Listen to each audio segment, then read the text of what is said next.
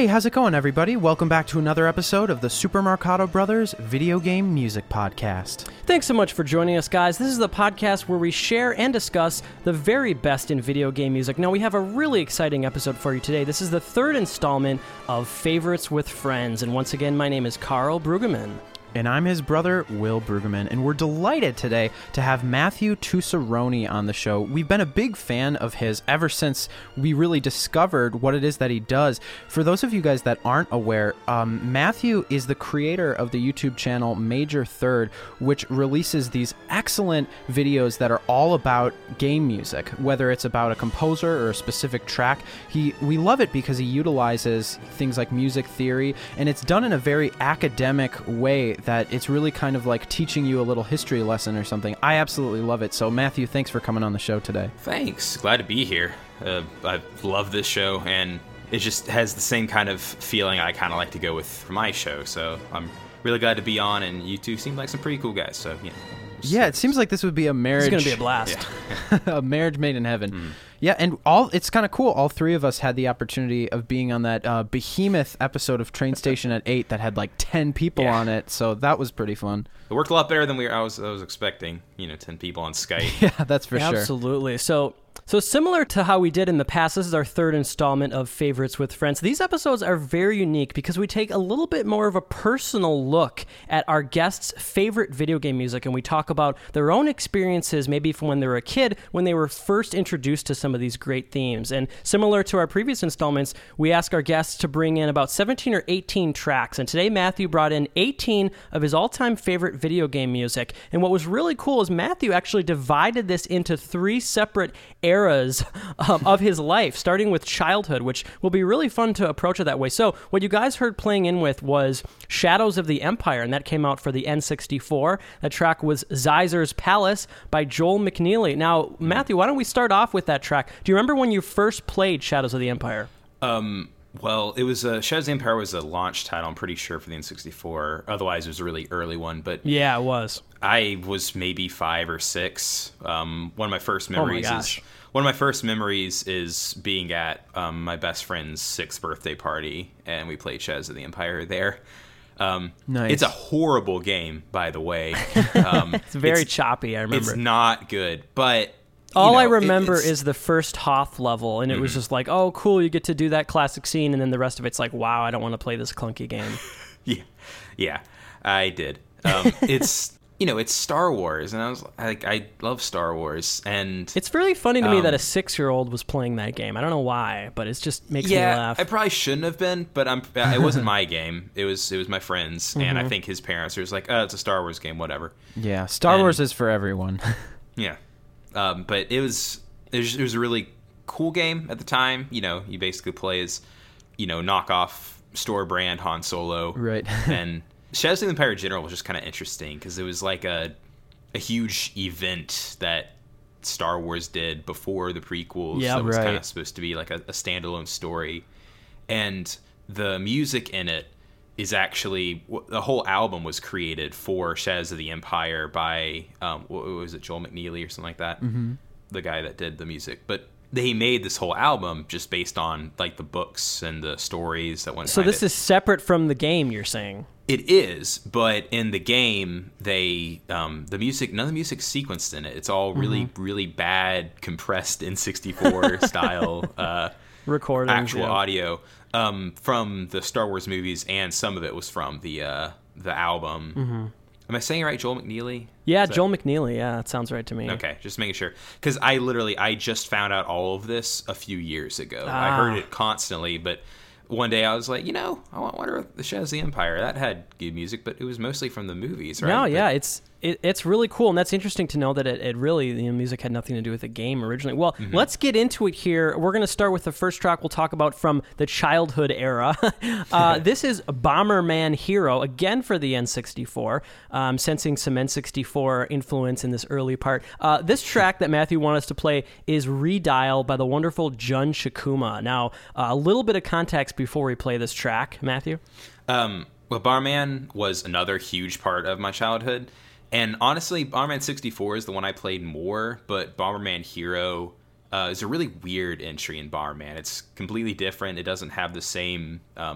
There's one composer, I forgot his name, but composes almost all of them, or she, I guess. Jun Chikuma, composes. Right? Jun Chikuma is for this game, but there's another composer that does it for almost all of the other Bomberman games who didn't for this one, for some reason. But this game basically introduced me to like breakbeat and techno and stuff like that, which is nuts because it's a Bomberman game. A very funny way to get introduced to that kind of music. Well, let's start things off with Redial from Bomberman Hero.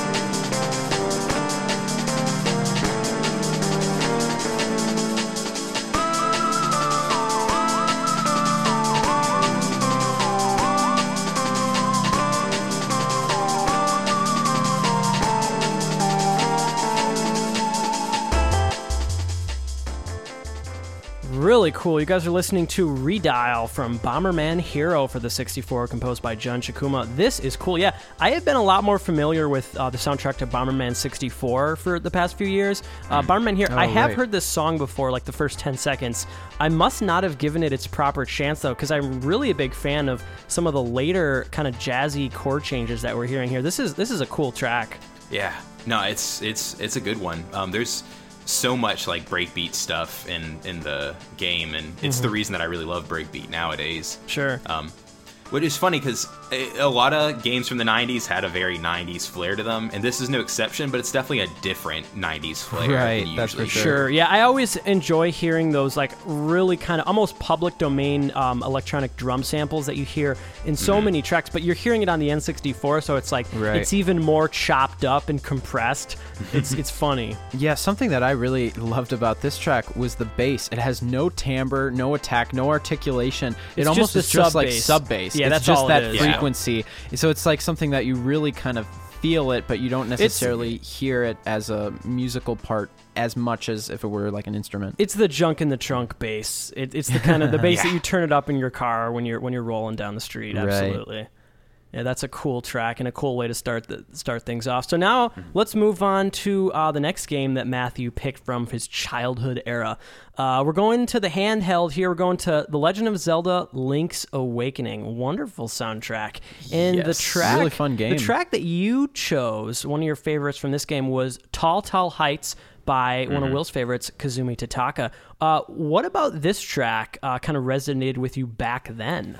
Well, because this was the first Zelda game that I really got into myself. I remember cool. I watched my brother play. That's the thing. I actually didn't play or even see the original Zelda until I was in probably middle school. Really? But I remember watching my brother play Link to the Past a whole lot, and I watched him play all the way through Ocarina of Time. And but this was the first game that I played personally, and I remember watching him play it too, as much as you can watch someone play a Game Boy.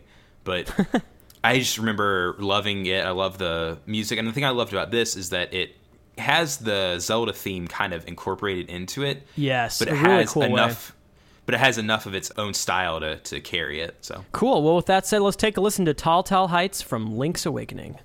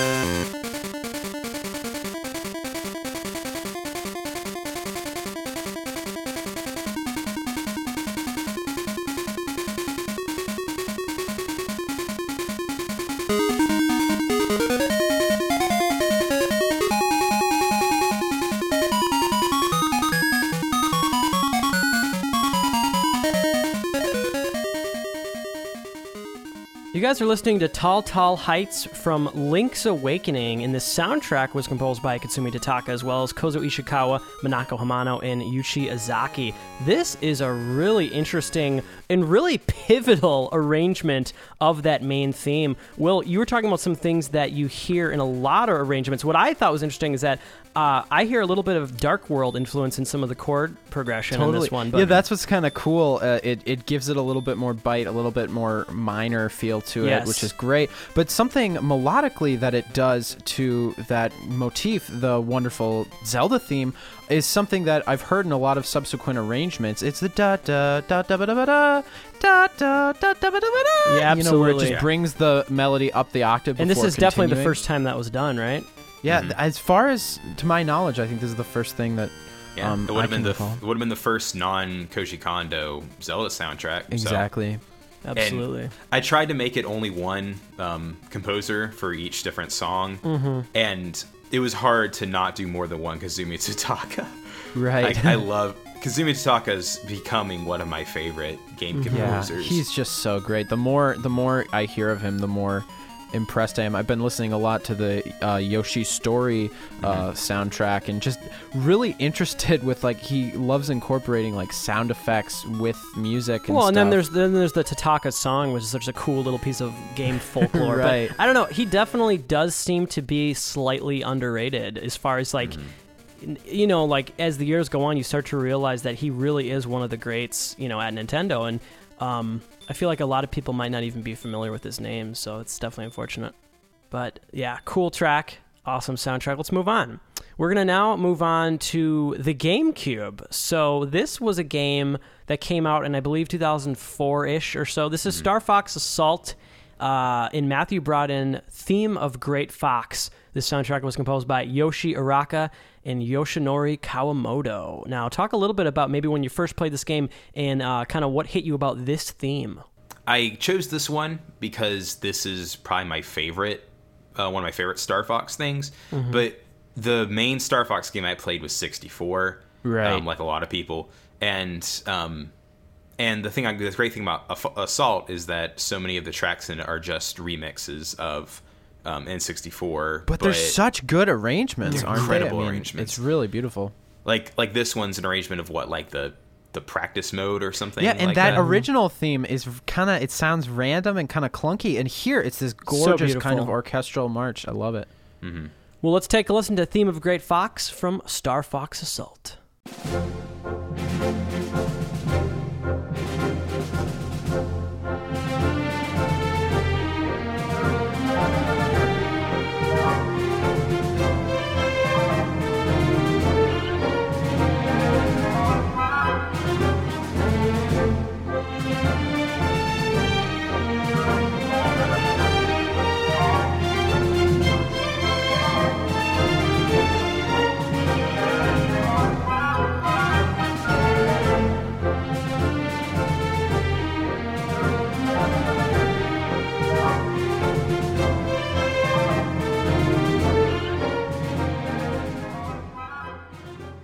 You guys are listening to Theme of Great Fox from Star Fox Assault, based on music originally composed by Hajime Wakai for 64. Obviously, some new material here by Arakawa and Kawamoto. This is absolutely wonderful. It's one of the great examples where you take not a throwaway piece of music, but a music that no one really, I don't think anyone was like in love with it back on the 64. Yeah, not much affinity for the training mode. And then all of a sudden now, it feels like this classic Star Fox theme that holds up with any of the great themes in this series. It's wonderful.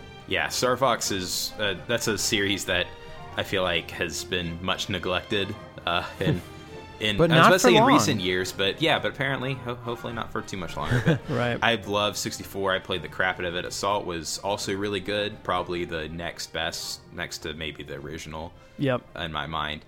And that's pretty much it when it comes to good Star Fox games. Yeah. There's really not a lot to work with. You have the DS game, which in some ways was trying to incorporate some of the elements of the canceled Star Fox 2, but yeah, it's unfortunate that Star Fox 2 was canceled. It's unfortunate that we haven't seen the series recently. But any predictions, guys, from what we can expect in the music of the new Star Fox? Who do you think is going to come back for it? I really hope more of this. I mean, something that I just absolutely adore about what these two composers added in the arrangement. If you notice, like the French horn line that's sort of operating as an inner voice while the melody is playing is just doing this slow chromatic run down, and it really gives sort of a deep kind of rich harmonic color to this melody that, you're right, Carl, it does feel a little bit kind of like a throwaway thing, at least just in the presentation of how it was done in 64. But here you really kind of hear the richness of the melody. So it would be awesome if they got these guys back together, even though they were Namco composers. I mean, Smash Brothers was a collaboration with Namco Bandai, so who knows? Maybe they'll get these guys. Really cool pick. Now we're going to move on. We're going to go back to the 64. Not surprising here. So was the 64 the first console you ever had, Matthew? Probably the Game Boy, I remember the SNES a little bit, but once I start, my first really big game memories involves in 64. Awesome. Well, yeah, this is an absolutely classic, not only soundtrack, but track to me. This is the first level of the second level, I should say, from GoldenEye 007. This is Facility, and it's definitely, for me, one of the most absolutely iconic pieces of music in this game. This game features a lot of remixes on the James Bond theme by Monty Norman, but every single one has some original elements in it. And really, when you think about the fact this game came out in 97, I don't know, this stuff is still really cool now. I mean, as far as how they took that theme and really kind of put you into the shoes of James Bond. I mean, it's hard when you play this game now. Yeah, it's clunky and it's old, but it still feels classic, and it still feels in a lot of ways like you're James Bond. So this is Facility. This game was worked on by Grant Kirkhope and Graham Norgate. Let's take a listen.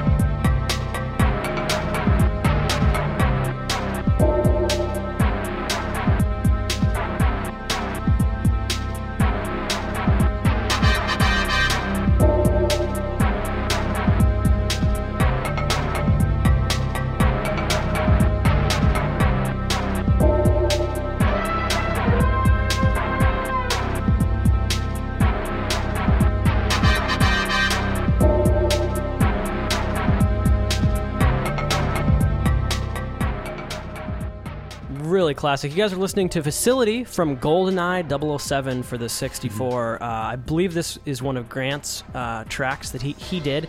And I love just knowing, from our interview that Grant, in the classic opening of this game with that metal guitar, that's actually Grant playing that and kind of having to splice it into all these little samples in order to make it fit on the 64. But that's actually one case where it doesn't sound that compressed. I mean, that guitar I always thought sounded, especially at the time, it sounded so impressive, and it was a great way to start off the game. But this is, I don't know, it feels like a lot more sophisticated than a lot of music I heard on the 64 at this time. What do you think, Matthew? Oh yeah, it's really good. It's the biggest thing with GoldenEye for me, and I'm sure a lot of other people, is I just have a lot of memories of it being kind of the game that all of the older cool kids played. Oh yeah.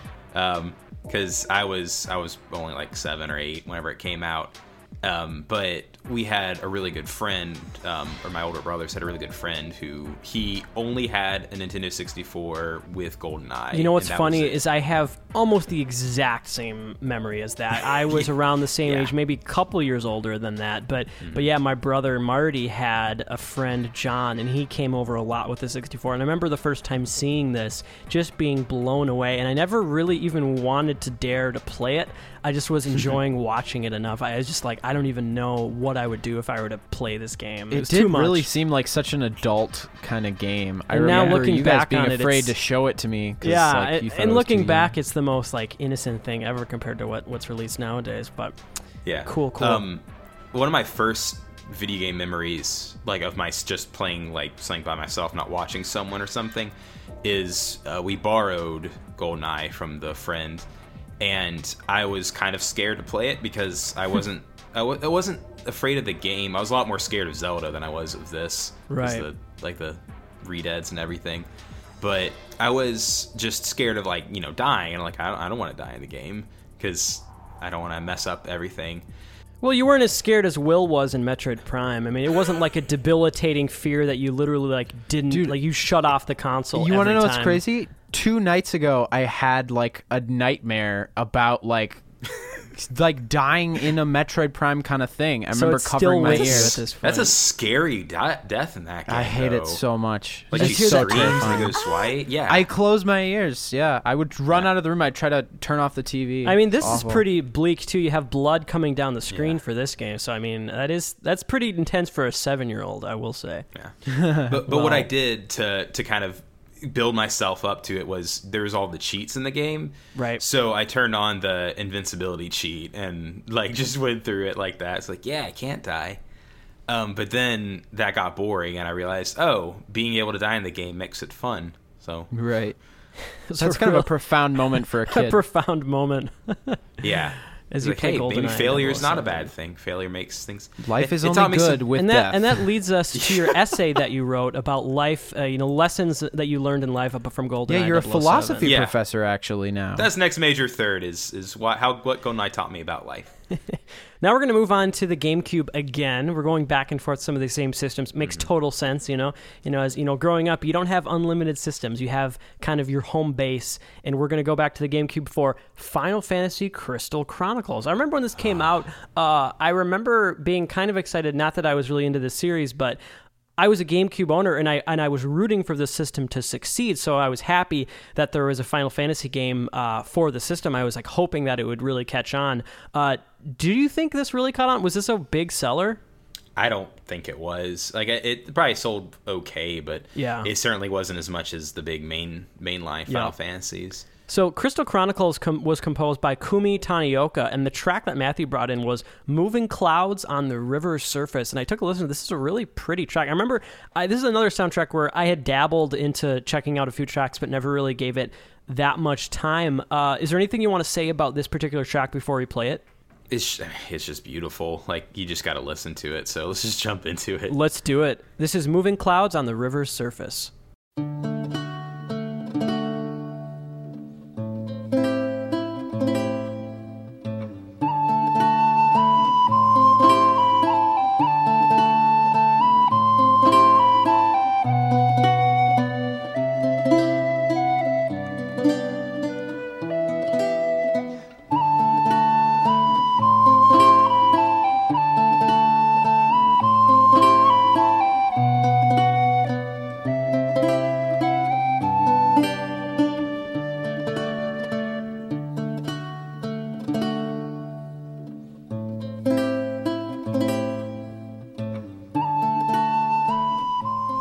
You guys are listening to Moving Clouds on the River's Surface. I love that we still get 40-second loops, even in the GameCube era. It's really, music is being composed in the same way it was on the Super Nintendo, which is a really good thing for the most part.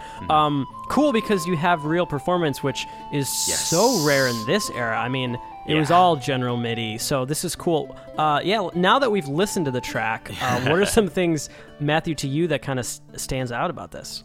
Well, that's a big reason I chose this and the Star Fox one is because the GameCube should have had a lot more live instruments than it did. Yes. But Those this- effing mini discs, right? yeah, for real.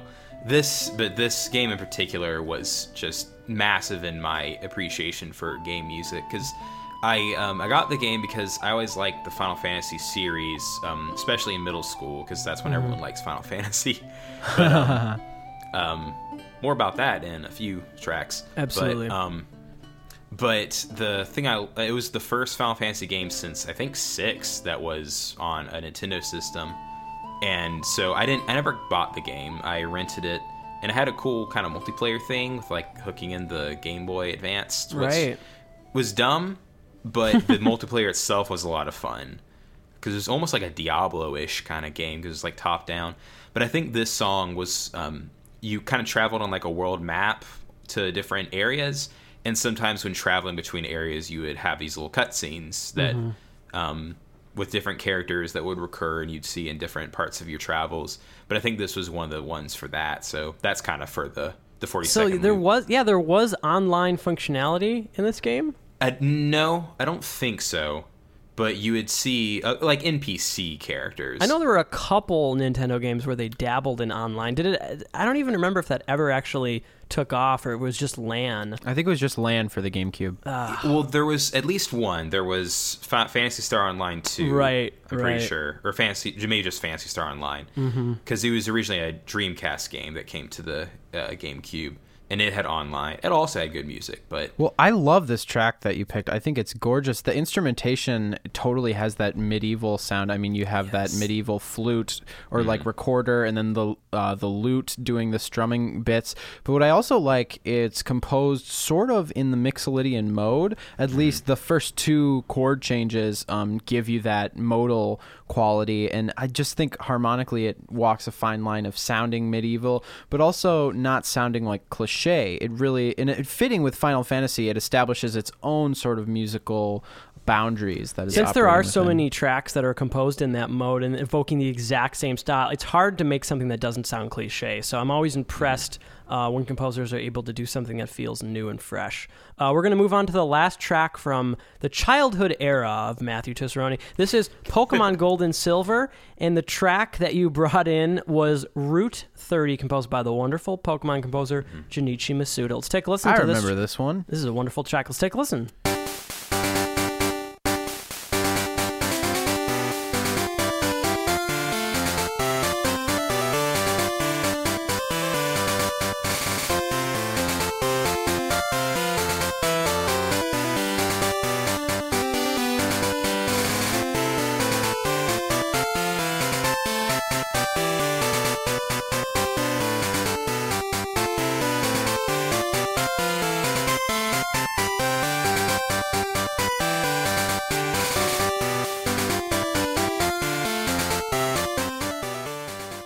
You guys are listening to Route 30 from Pokemon Gold and Silver by Junichi Masuda. So this was really the first system you had. So Pokemon, was that something, were you hugely into Pokemon as much as everyone that, at least in my generation, was? Or did you just kind of dabble in it? I really wasn't. Like, Pokemon, I think the same thing happens to a lot of people. They were into it as kids, and then they stop being into it, and then they go to college, and then they're into it again. That happened to me. That's a weird arc. There's not a lot of things where you have that arc. I played Crystal, which was the same generation as Gold and Silver, so this song was in it. Gold, Silver, Crystal, right? Gold, Silver, Crystal, and it just means Pokemon. He was a huge part of a lot of people's lives, and it wasn't as huge in mine, but it's still, the music still got caught in my head more than I think I realized, until sometimes I would just be walking along and hear something slightly buzzing sounding, and it would make me think of Pokemon. Yeah, they're really with Pokemon games, especially the first few. Like, there's so many themes that are just a variation of dun dun dun dun dun dun dun dun dun dun. Like, just they start really similarly. It's really kind of impressive in a way that Masuda was able to get that much mileage, have so many different tracks that really feel almost the same. Well, it's funny because it's still sort of at this time video games in their infancy, and seeing how different composers choose to, because I'd say every game uses the idea of repetition. I mean, the tracks themselves repeat, but most games use different themes and motifs. But I think it's interesting. Sometimes you'll have like the Koji Kondo approach, which is to rearrange the same melody in completely different ways. But I think this is an interesting approach of maybe, and it's also a little bit like we heard in the Link's Awakening track, where you sort of start a piece with a familiar sounding melody and take it on a variation in a completely different direction. Absolutely. Yeah, I mean, there's a couple of compositional things that I feel like Masuda really does to establish what is Pokemon. One of the things is rhythmic, the dun, dun, dun, dun, dun, dun, dun, dun, dun, dun. And then very also kind of like orchestral, starting a melody, like hanging on either a half note or maybe even a whole note sometimes, like on top of that is just that feels like Pokemon. So now we're going to move on to the next era. This is kind of more of when you were discovering game music. Maybe you started to become a little bit more of a nerd on game music and realize, wow, I actually like the music of this separate from the game. So is that kind of what this era represents to you? Yeah, this kind of represents more middle school and high school, where I was the internet was getting a lot bigger than it was whenever I was a little kid. And so I was going on the internet and seeing all these people talking about old games that I really should go play, and I was discovering old game music that even if the game wasn't necessarily good, especially in the next case, perfect segue. The music was really good. So we're going to start things off with Solstice by Tim Follin. And, Tim Follin almost had a contract where he could exclusively work on terrible games. Yeah. But the music's always great. This is the title theme from Solstice. Let's take a listen.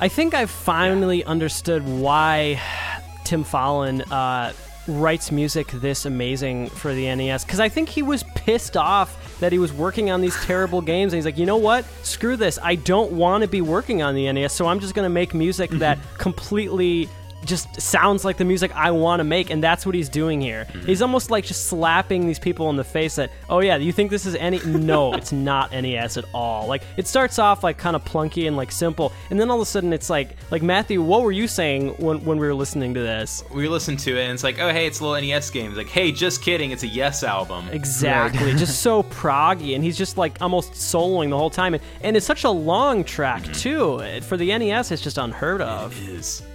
Yeah, this track came along whenever came along in like the 80s, but I heard it whenever I was in high school, and when I was in high school, I was really into 70s prog rock, especially Yes and Emerson, Lake and Palmer. Oh yeah, and Rush is more 80s, but yeah, that's when I got into Yes too as well. I remember actually being in my high school had a weird class where it was called audio tech, and part of it was actually theory, and then the other part of it is we actually could learn how to record. And there's this one kid who, it's always funny, like in 9th grade, there'd be like a stoner. It's like, really, in 9th grade? But he was a total stoner in 9th grade, and he was like, he knew about all these like 70s prog bands, like, yeah, bro, you gotta check out Yes. And I was like, I had no idea. That's totally what this is, and you can tell that that's the kind of music that the Follin brothers really enjoy. And it's cool that they just do that no matter what system they're on. Right. Yeah, they were, and that's the thing, is it wasn't necessarily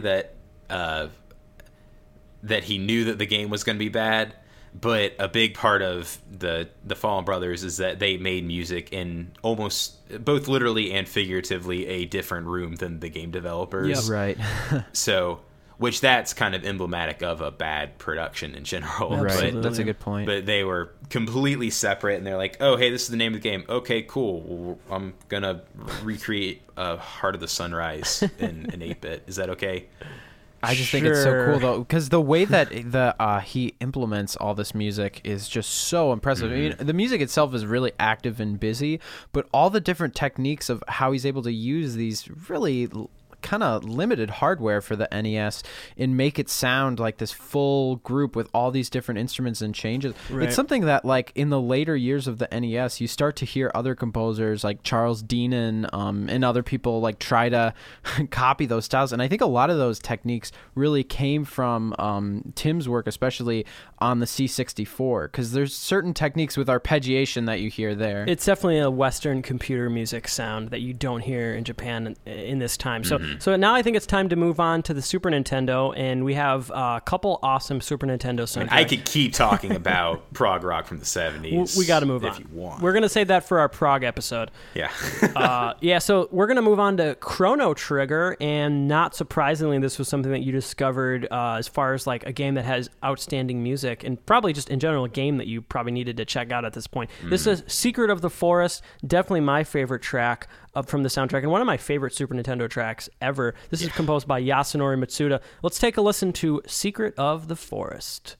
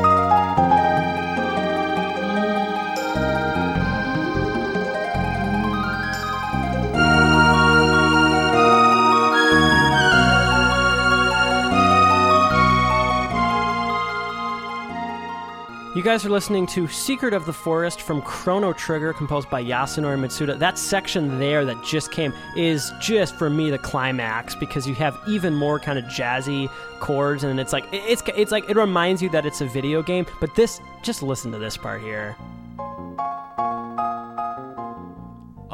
Bass line is masterfully composed. It's super jazzy, super classical, beautiful. This is really one of the greats. Yeah, this right part, the piano part here, is what makes the song for me. For sure. It's so good. It's just It perfect. just strips away all the textures and Yeah, you forget that you're listening to an NES game. Yeah. Or an SNES game, rather. You totally do. You just hear the music. It's and also beautiful. the dynamic stuff he's able to do with that piano, dun, dun, dun, dun, dun, dun. Like, that's so subtle, and especially when you're using samples that really every single pitch is the exact same sample. Like, it's like an old keyboard or something. So to make that sound convincing, it's just super impressive. And I also just love musically the function of having this big kind of layered piece of music with this kind of drum pattern and very spacious and ambience, and all the textures kind of grow out of one another till the piece is really big, and then you just take it all away and have this little piano part. It's so sophisticated, and it's something that just never gets old every time I listen to it. And it's very ahead of its time. So now we're going to move on to another SNES soundtrack, and this is maybe my favorite track from this game, and I'm really glad that this is the one Matthew brought in. Final Fantasy VI, composed by, of course, Uematsu, and we're going to play Awakening. Let's take a listen.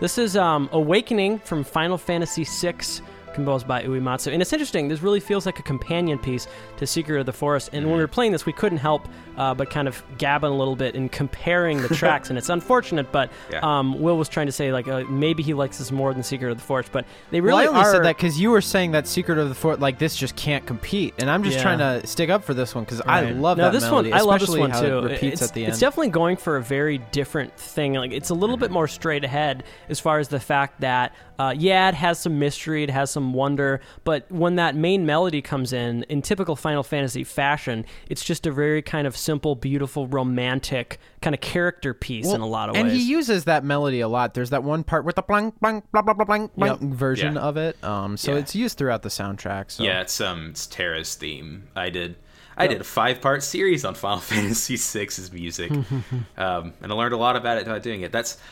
Shout out to those videos. Yeah, check this out. No one else has watched them, so but you can be the first. I would have chosen Dancing Mad, but Dancing Mad's 15 minutes long, and I figured that was a little bit too much. And this gets the goodness of Uematsu carried across as well. Well, I'm sure our listeners appreciate that discretion. Well, now we're going to move on to the last track in this kind of little era. This is Yoshi's Island, and the track is also called Yoshi's Island. It's the title screen. Really an interesting piece of music, and what's so fun, and Matthew, you might get a kick out of this is one of the tracks in our upcoming Hello World that we modeled a track after this track, and that was one of the few that I composed. Gotcha. So there's a track in our second volume of Hello World that is very heavily influenced by this track. You know, Carl, I don't think I've listened to this one since you wrote your... kind of companion piece to this one, so it'll be fun to listen to this again. It will be fun for me as well. This is Yoshi's Island.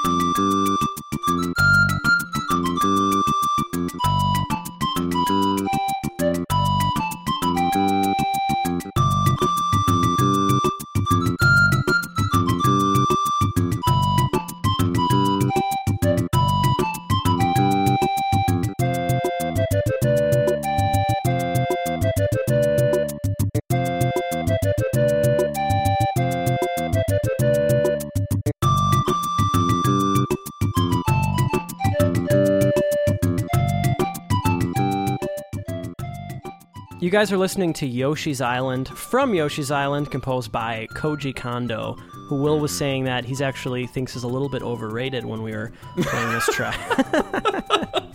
Yeah, I just don't get why so many podcasts always have to play Koji Kondo music. I know. It's like, he's not that great. He could be better. I was actually making a definitive statement that Koji Kondo is my favorite composer of all time. That's a big, dramatic statement, but I friggin' mean it. I don't like anybody better. And what's cool is He's this track, this was one of the ones that I kind of was modeled for the kind of the counterpart to our Hello World album. I wrote a track that was kind of inspired by this, and it was really fun to do because this is such a different piece of music from the rest of the soundtrack. It's so different. So it was fun to kind of go off in a different direction, a little bit more swashbuckling, a little bit more tropical, just a really cool track. Well, and that was a good opportunity for us because it meant that we could just focus on the instrument kind of differences and rhythmic stuff about this since it is so unique, and you didn't really have to follow the music stuff. So in our track, we have pan flute, we have kalimba, we have electric bass, we have shaker, so, we may or may not have ocean sounds. But all of those SNES songs were all tracks that I didn't play obviously whenever they came out. Right. And they were all on lists of things that people said like you need to play them. So yes. And I didn't even play Yoshi's Island until not too long ago, but I definitely such a great music, game. So. Well, now we're going to move on to college to today, the final era in today's episode, and we're going to start things off with Shadow of the Colossus, which came out for the PS2, a perfect system to have in college. This is Revived Power by Ko Otani.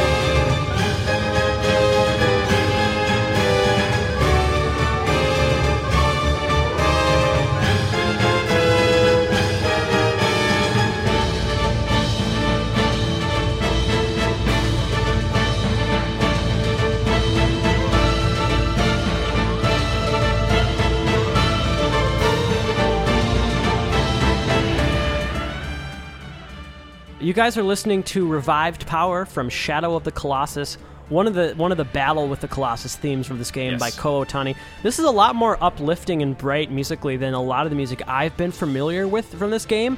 Well, that's the way that the music works in the game is almost entirely silent, which is really cool. But whenever you find the Colossus, there's every Colossus fight has 2 tracks. It has the track whenever you first find him, and that's really slow and kind of morose, and you're trying to figure out kind of what to do.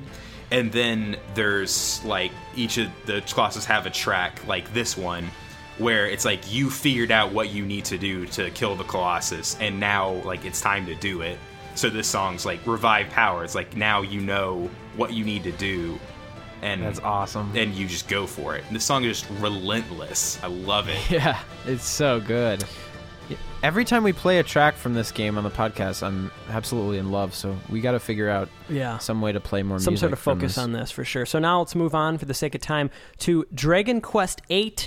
And this is, of course, by Koichi Sugiyama, the wonderful Dragon Quest composer. We're going to play a track called To a Vast World. Here we go.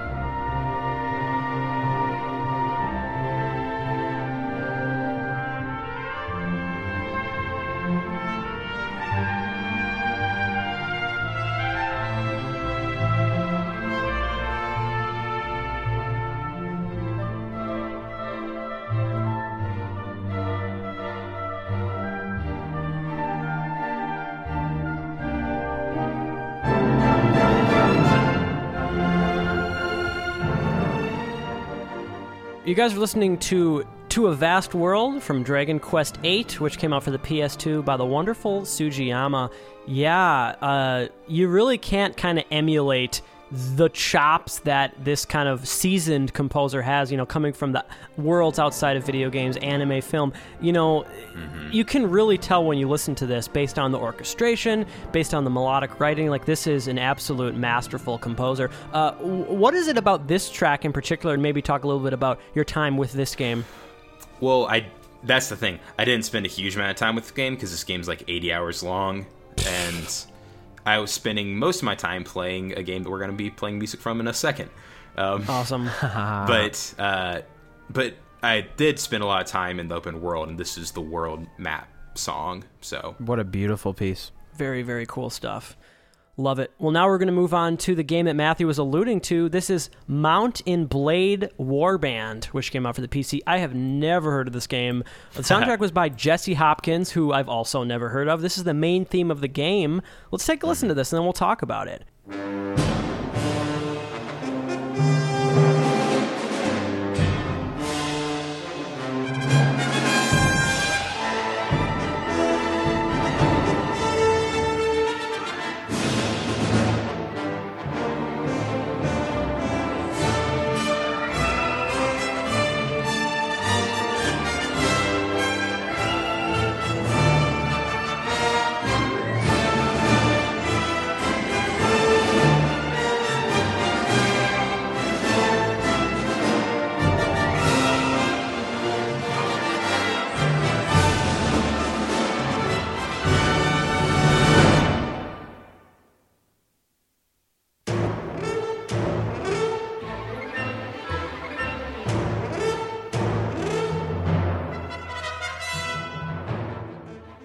You guys are listening to the main theme from Mount and Blade Warband. And that's Mount and Blade, not Mountain Blade. Mountain Blade. Yeah. Mounts is in like a horse and blade like a sword.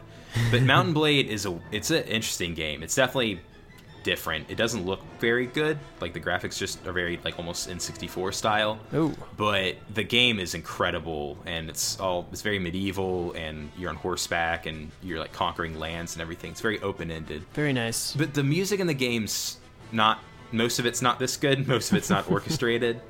But this map captures the feeling of the game perfectly. Like it's medieval, but it's like medieval in the Hollywood style. Sure. Like lots of horses. Nice. And Totally. like Lord of the Rings or something. Yeah. Almost honestly more like old Hollywood. Like Oh, cool. Like Ben-Hur or something. yeah, like Ben-Hur. That's a good way. Yeah. Ben-Hur is a good way to describe it. I hear that as well. So- Yeah, no, really a lot of nice orchestral stuff on today's episode. Mm-hmm. That makes sense that some of this stuff would kind of come later on in your development. I mean, not that you wouldn't enjoy that as a kid, but it's definitely something that, kind of as your musical ear and kind of your skills of listening improved, you're probably more able to appreciate that kind of stuff later. So now we're going to move on to the wonderful Grim Fandango by... This is very fitting. Yeah, by one of our favorites, Peter McConnell, one of our favorite guests we've had on the show. Love his work, love the soundtrack. The re-release of this game just happened, very recently, and there's a little bitty documentary that kind of shows Peter and the whole team going back and, re-recording some of the things where there were fake instruments before, and it's kind of cool. So there's a new version of the soundtrack as well. Awesome. This is High Roller from Grim Fandango, composed by Peter McConnell.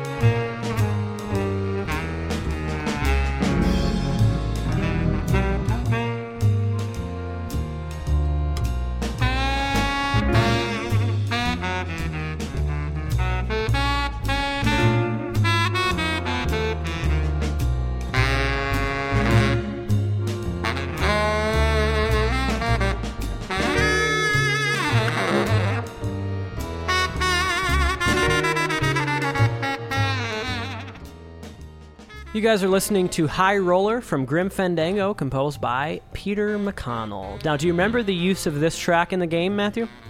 Yeah, this is during, there's 4 years, because it's like the 4-year journey in the afterlife. But this is the second year, whenever you're a big shot casino owner. Yeah. And this is one of the tracks whenever you're running around near the different casinos. So God, this game is so cool. It's so cool. What other game could you say that about? Oh, yeah, you're in the afterlife and you own casinos. Yeah, this is I love Peter McConnell. This is definitely one of his best ones. So he's so much fun. Absolutely great stuff. Well, now this is a really cool pick. I'm really excited for this. It's always fun when you're able to play, outside music that's really not video game music, but it happened to be a licensed song that was included in a game. Always fun, especially when it's from like the 40s, right? So now we're going to play a track that was included in Fallout 3. This song is called Civilization by the Andrew Sisters, the legendary Andrew Sisters. Wonderful harmony, wonderful song, very cute, a lot of like fun kind of skits and like talking, as was kind of par for the course back in this time. Let's take a listen to Civilization.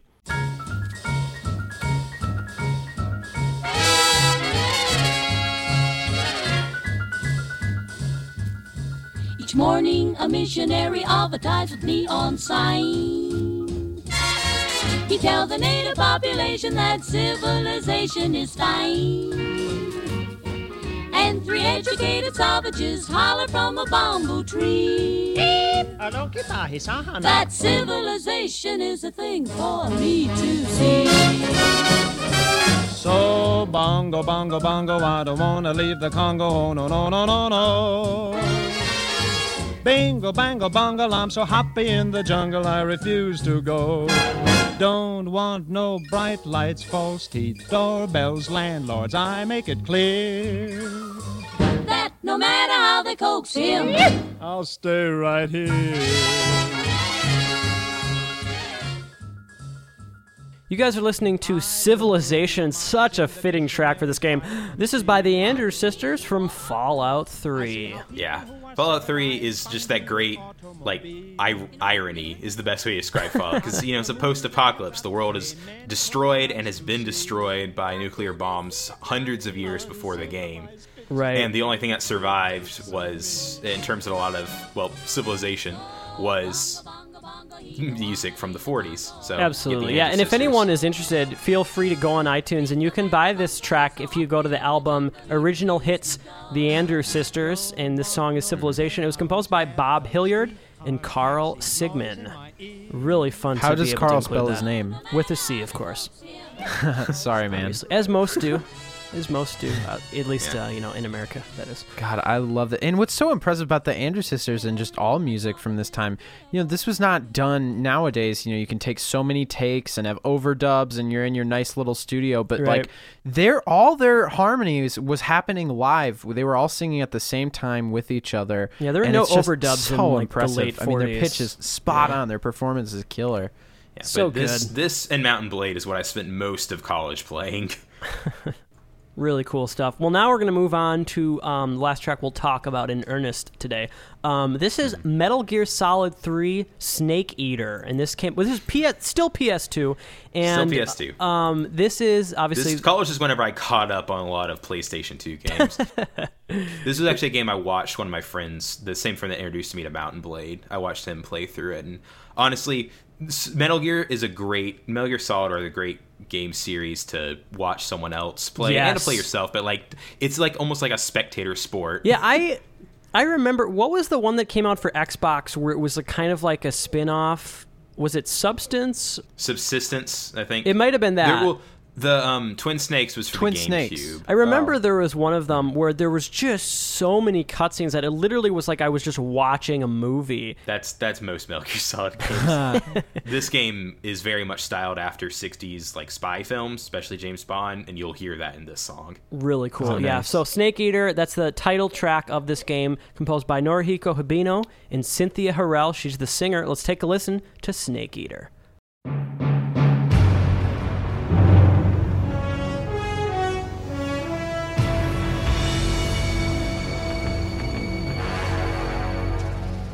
what a thrill,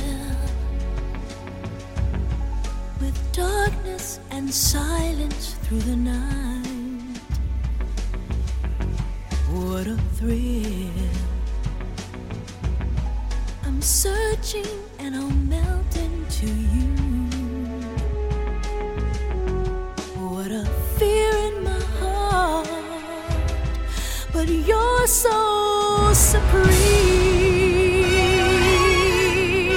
I give my life, not for honor, but for you.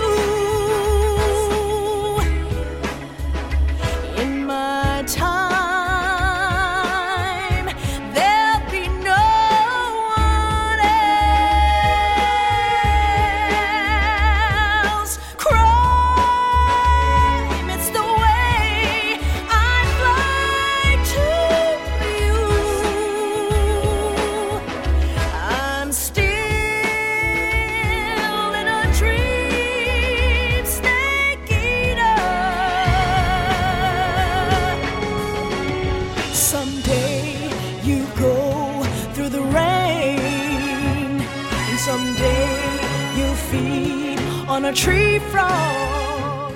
It's ordeal. You guys are listening to Snake Eater, which really feels like a James Bond opening song, composed by Norihiko Hibino and performed by Cynthia Harrell. No, That's that's classic. and like whenever this plays in the game, it's after like the intro part. But it looks like a Bond intro. Like it has Really? all the crazy colors and everything. Like Hideo Kojima, the guy that designed the game, is like a cinephile. Like he's so many movie references and stuff in his games. Yeah. But this is definitely probably one of the most overt ones. I mean, we owe Like- so much to Kojima, though. I mean, he like created the stealth genre in video games. More or less, yeah. That's crazy. Yeah, what's cool about this is that this kind of reminds me of obviously old like 60s, 70s Bond songs when they were a lot more overt and campy. And I kind of wish that they would go back to that, maybe in the next, I mean, I doubt it, because now it's like they want to make it really cool and stuff.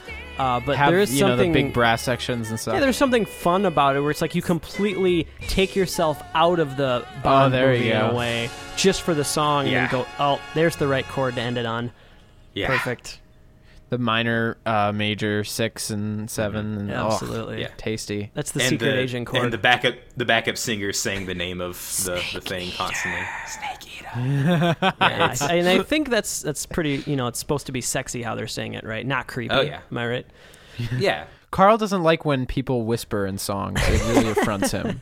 We've talked That's about fair. this before, haven't we? We have talked about that. Creepy and sexy it's a very thin line. Fine between line, yeah. the two. It depends who's saying it, but yeah, no. Thanks so much, Matthew, for joining us for our third installment of Favorites with course. Friends, and hopefully you guys enjoyed this more kind of individual, personal approach. Just kind of looking at some of Matt's favorite soundtracks and music, and really, it's kind of we're going through kind of his life, like how he learned to appreciate video game music. Because now, I definitely will say that Matthew's definitely a fellow nerd of video game music, and it's interesting, like. Yeah. When you were a little kid, who would have known that would have been the case? Certainly not me.